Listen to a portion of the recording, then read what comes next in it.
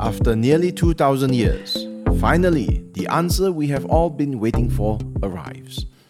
The question is, what is Paul's thorn in the flesh? And the answer is found in today's book. Hi, my name is Terence and I'm your host for Reading and Readers, a podcast where I review Christian books for you. Today, I review Paul's Thorn in the Flesh, New Clues for an Old Problem by Kenneth Berding. 280 pages published by Lexham Academic in February 2023. It's available in Amazon Kindle for $19.99 and in Logos for $26.99. I got this book for free from Lexham Academic to review. They have no input in today's review. Long-time listeners to this podcast will know that I love a good mystery novel.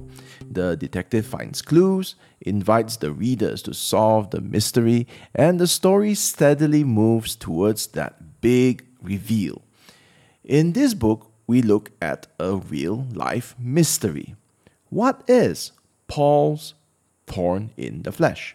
And our detective here is Kenneth Berding.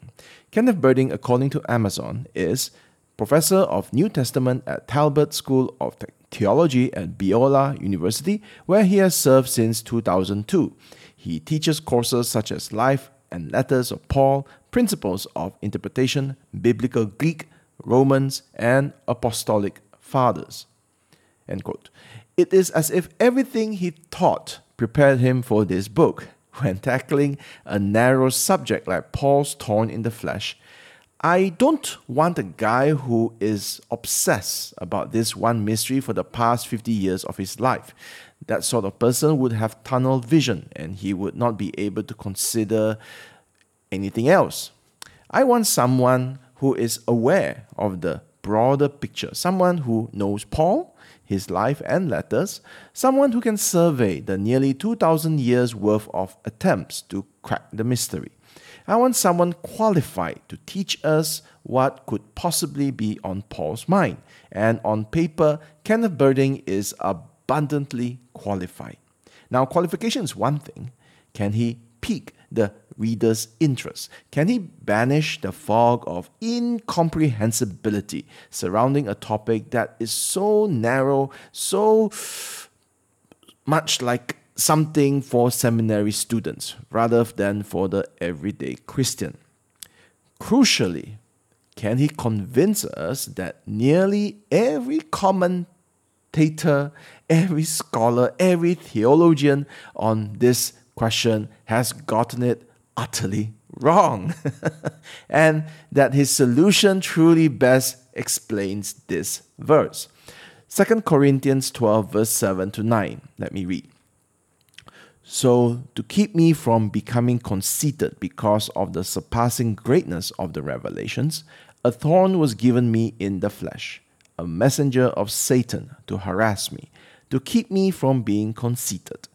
3 times I pleaded with the Lord about this, that it should leave me. But he said to me, "My grace is sufficient for you, for my power is made perfect in weakness. Therefore I will boast all the more gladly of my weaknesses, so that the power of Christ may rest upon me." Before I read this book, this was my interpretation. We don't know what is Paul's thorn in the flesh. Nobody knows. It is a mystery that will forever remain a mystery. And you know what?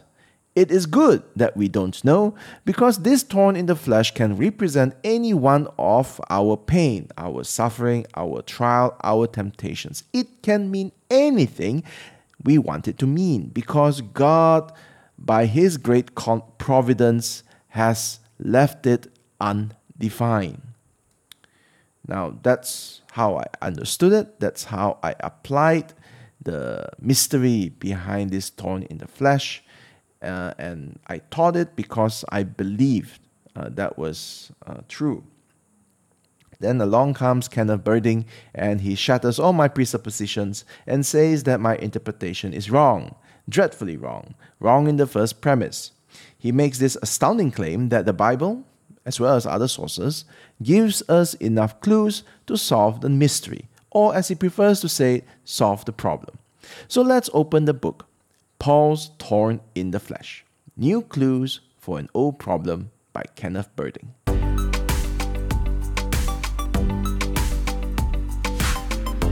He begins with this introduction.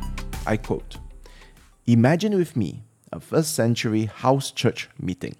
The Apostle Paul is addressing a new group of Jesus followers that has recently sprung up as an extension of Paul's ministry in Ephesus. Paul is passionately exhorting the assembled group about their need to view one another as brothers and sisters in the family of God. He is 20 minutes into his talk when suddenly, and without warning, Paul's face grimaces. His hand moves rapidly to the side of his face, just in front of his ear. He collapses into a sitting position. His breathing quickens as he leans forward, eyes shut, fighting to hold back the groans working their way out of his throat. The matron of the house rushes forward along with a half-dozen others. She cries out, 'Brother Paul, are you okay? What's happening? What's wrong?'" End quote. Is that a great introduction or what? If this was a movie, the opening scenes shows the ending.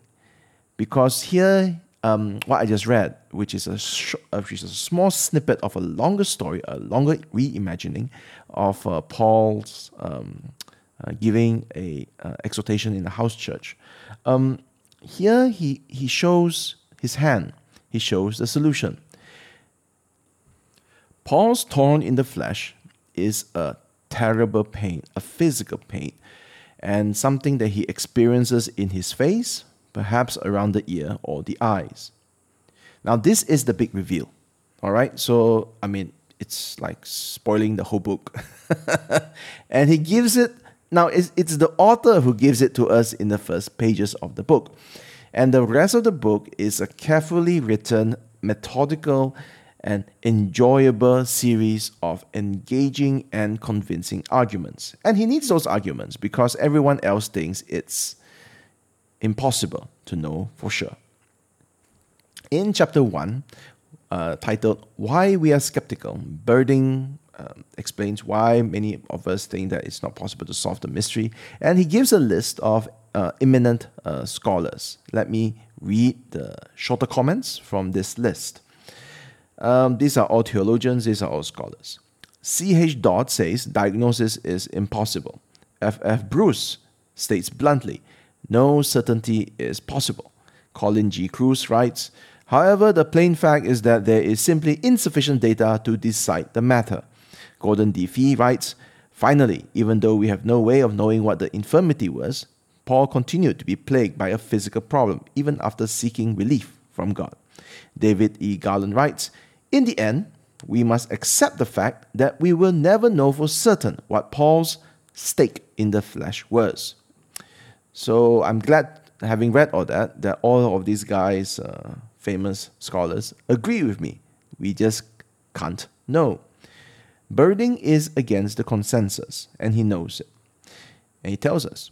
In chapter 2, he gives us a list of various people, again, very eminent people, and there are solutions over the past millennia.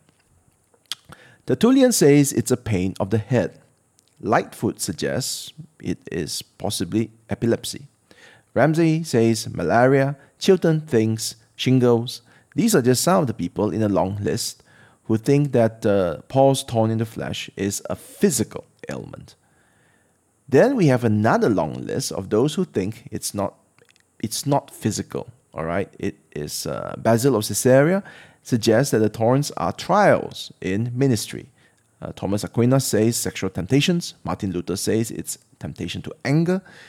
But John Calvin plays it safe and guesses that it is temptations of various kinds. For the scholar, this is a great chapter. Actually, the whole book is great for those who want to go deep because we have many footnotes. In fact, the last item in the list that I just mentioned is that the last item has citation number 99. So if you enjoy footnotes, if you enjoy following up on the books recommended or cited in this for this question, you will like this book. Yet Berding does not write this just for the scholar. He also writes for the everyday Christian.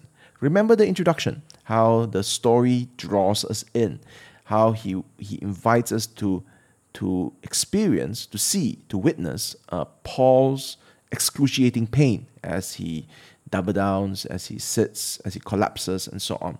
So he wants us to actually understand. And I'll give you an example.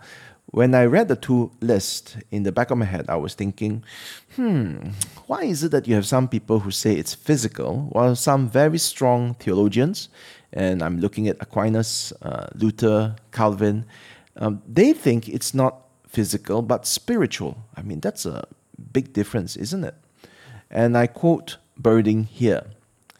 When sharp-pointed object in the flesh, which is a literal English translation of the Greek skolops the sarki, I hope I pronounced that right, it got translated as stimulus carnis mea into Latin. So basically it's saying that when it's translated from Greek to Latin, the subsequent use of that Latin translation opened the door to psychological and spiritual interpretations, such as sexual temptations or spiritual distress. This is because stimulus in Latin is more commonly used metaphorically for incitement or stimulation than is the Greek skolops. Don't forget that the Latin translation of the Bible was the preferred version for both Western priest and scholar for more than 1,000 years. So such a translation carried the potential of wielding a far greater influence than was justified, end quote. So he explains it. He explains why we have so many people thinking it's psychological, and it's influenced by the Latin translation, where you have the word stimulus, which can mean psychological or spiritual distress.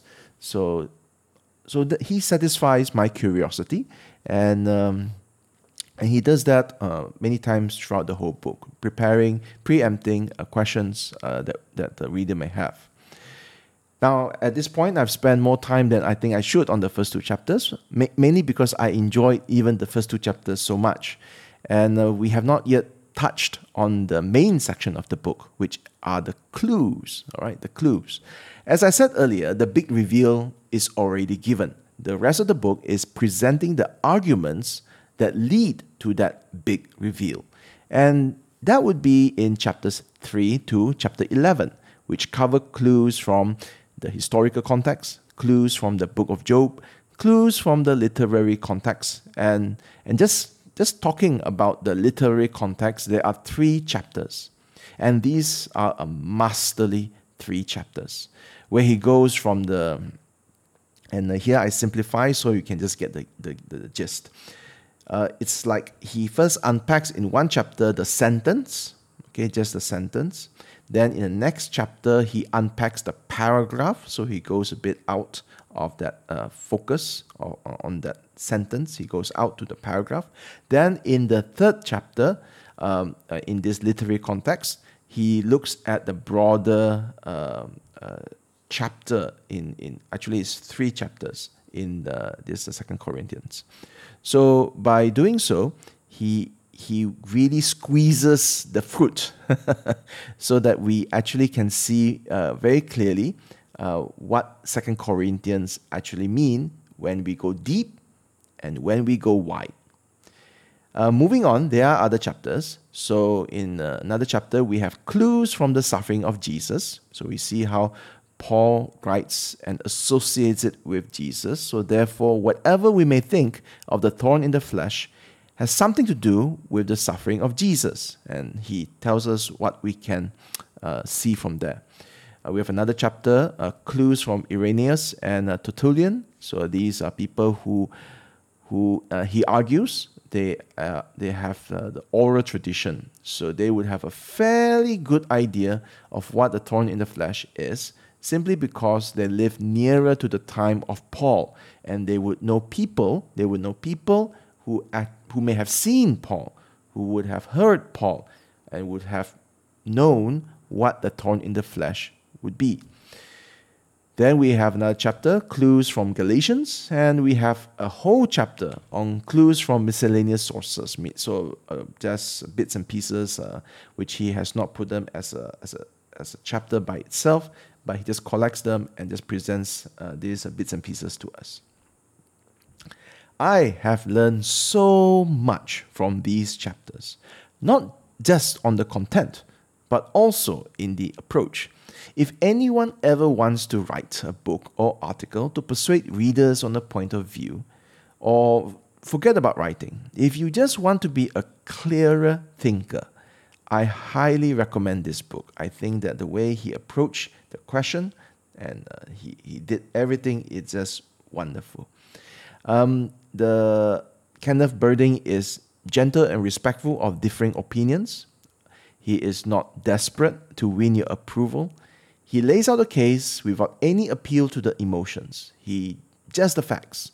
He communicates as clearly as he can the significance of these clues, and this, I think, is the most important, trusting that the reader is intelligent enough to connect the dots.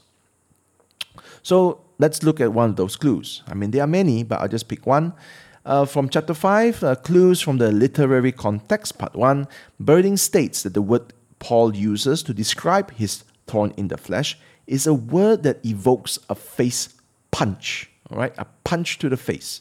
I quote, "Most of our translations translate the word with general terms such as torment, trouble, harass, buffet, beat, or hit. This general usage is possible in certain contexts, but these renderings of kolaphizo, that's the Greek word, mask both the word's initial evocation and most common usage." End quote. Now, normally that would be the end of it. And we readers would have to take the writer, the expert's word for it, because you don't know Greek, I don't know Greek, he knows Greek, so he must be right. But Berding does not just want us to take his word for it. He wants us to understand. So he explains. Now, in this passage, I quote at length, so that I hope you can get a sense of the clarity that he aims for and the teacher's soul that is so embedded in Berding in this book. I quote, "Some words are more general, but can be particularized using additional words if a speaker or author wants to limit the application of the word. In English, words like hit or punch are such words. But there exist other words that can be used generally, but still evoke certain associations even before employed by a particular author in a particular sentence, because those words commonly have been used in particular ways in the past." Now, just bear with me, all right? As I read, later on you understand what's going on. Continuing on, that is, for some words, if you could ask people to define a word even without a sentence, they would normally associate the word with a part of the body, because that is how those words are most commonly used. For example, in English, when you hear the word stub, you initially associate it with someone's toe. When you hear the word spank, you normally think of a person's rump. When you hear the word slap, you customarily associate it with one's face. Without a qualifier, like finger for stub, leg for spank, or arm for slap, such words are of a category that a listener will initially associate with a particular part of the body, unless the author uses additional words to instruct otherwise. Kolaphizo seems to be such a word. Its most common association appears to be with the face. End quote. Now, this is just one small part of a greater picture. I mean, again, there is the reason why, in case you have not realized it yet, the reason why this has been a mystery or problem for nearly 2,000 years is simply because there is nothing definitive in 2 Corinthians or any of the letters that show very clearly what this thorn in the flesh is. The way Berding takes it is that he takes all these various clues and he collects them in the book and he shows and he categorized them. So I just want to say here that the organization of this book is simply brilliant. In the very beginning of the book, he introduces us to 20 criteria that we must consider in order to solve the mystery. He shows us from the Bible, from the clues, how these criteria come about. Like for example, when we see the word colaphizo, the colaphizo is used normally with regards to the face, then what we gather is whatever this thorn in the flesh may be, it is impacting Paul's face as a part of his head. And that is criterion number 7 in this book. So he goes along through this many passages, like Tertullian's letters and so on, and he extracts this set of criteria from the clues. And crucially, these criteria will narrow our list of suspects, or rather possible solutions, and so that it matches a particular category. Is it physical? Is it spiritual? If it's physical, is it like malaria, epilepsy, or is it something more to do with the face, with the head? And so that is how this book approaches the problem. Now, I don't know whether you find whatever I just said to be interesting. So I want you to get a feel of how I felt reading this book. Now, coming back to the mystery movie idea, the thing is that if you give the reveal away in the beginning of the movie, you reveal what has happened, then the excitement now rests on the events that lead up to that final reveal. Because we already know the final reveal, so you need to see the events that lead up to it. So for example, you go to the movies and then you sit down and you watch the show, and then you're excited because it's Tom Cruise, and that's the reason why you're there. And then 5 minutes into the movie, Tom Cruise dies. Oh my goodness, that's not possible. He's a star of the show. What do? Do you then just get up and go because the star of the show has just died? Well, maybe, but most people would watch the rest of the movie to see how the impossible happens. Now, when it comes to Paul's thorn in the flesh, many of us will come to this book thinking, honestly, it's just not possible. All right? It's not possible to know what the thorn in the flesh means. We just don't have enough clues or data. I'm looking at the verse, and there is nothing here that tells us what does Paul mean. Berding does his reveal. He claims early on that it's a face-related disease, something like trigeminal neuralgia type 1. I probably messed up the pronunciation, but he has done his homework and he has narrowed down to a list of 7 possible face-related, head-related illnesses. Now, he reveals it to us in the beginning, so I don't know about that. Maybe it is, maybe it's not, maybe it's a good guess. But surely there is no way that Kenneth Berding can pull it off and make an overwhelming support for this conclusion. And throughout the book, it is as if he says to the readers, I have nothing up my sleeves. I'm not doing any tricks. I don't make any appeal to the emotions. There is no great leap of faith into the darkness. All I'm going to do is I'm just going to show you different categories of clues from history, clues from the text, zoom in, zoom out, clues from Christ, clues from Galatians, clues from Job. I'm just going to show you all these things.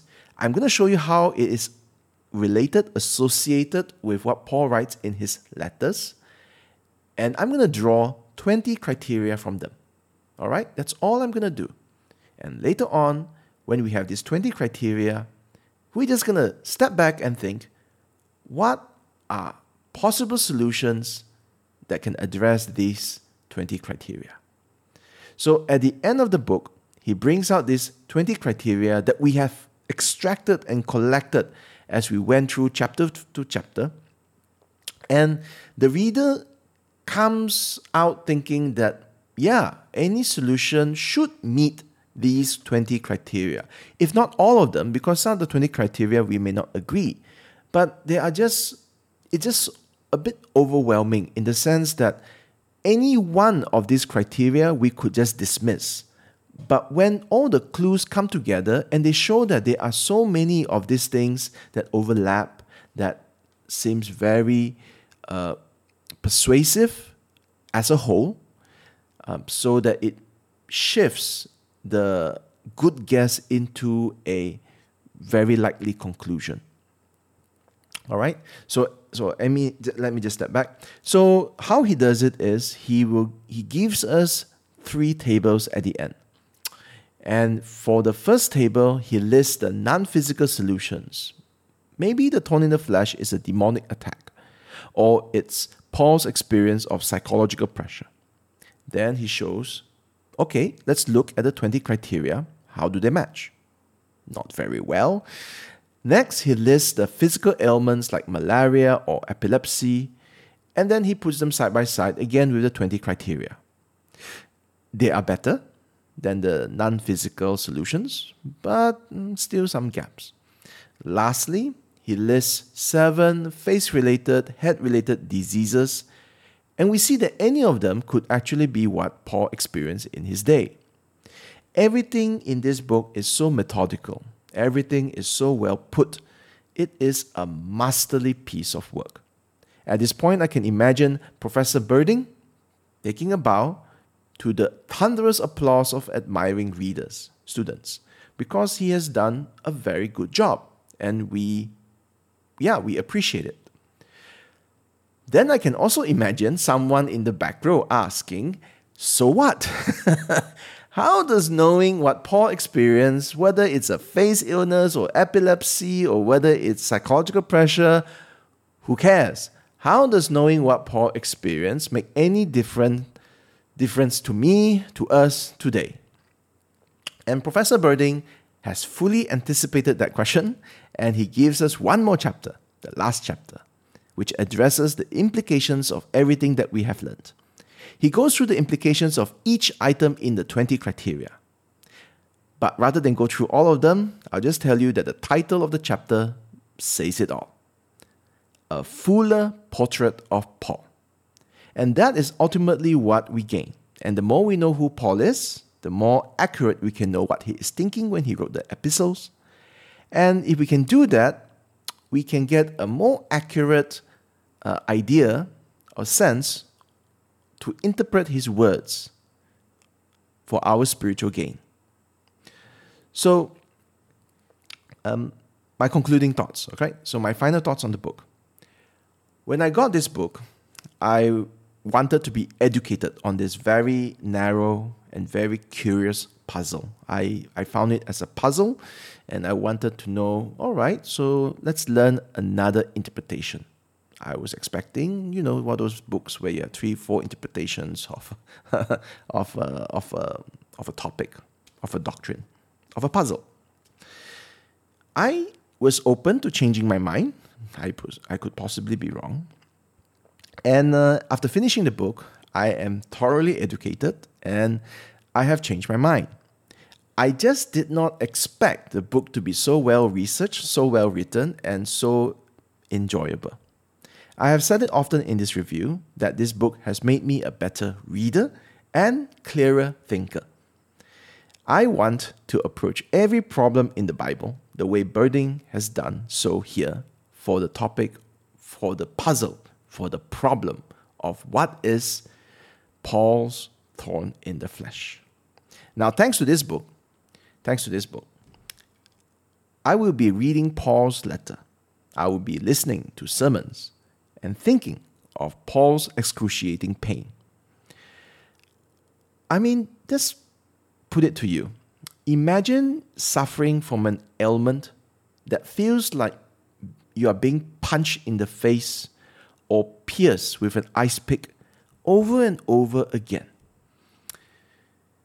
Then imagine saying this in response. I quote, 3 times I pleaded with the Lord about this, that it should leave me. But he said to me, my grace is sufficient for you, for my power is made perfect in weakness. Therefore I will boast all the more gladly of my weaknesses, so that the power of Christ may rest upon me." End quote. How can Paul say such words? Especially now that we know the excruciating pain that he experienced. And Paul directs us over and over again that all things are possible through the power of Christ.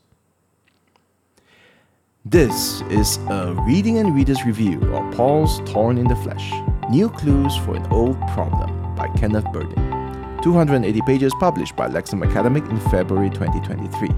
It's available in Amazon Kindle for $19.99 and in Logos for $26.99. Just to let you know, I got this book for free from Lexham Academic for this review, but they have no input in today's review. If you enjoyed today's book, be sure to subscribe to this podcast for more book reviews. You can also visit readingandreaders.com, that is readingandreaders.com, to leave a note of encouragement through the contact form. Thank you for listening. Bye-bye.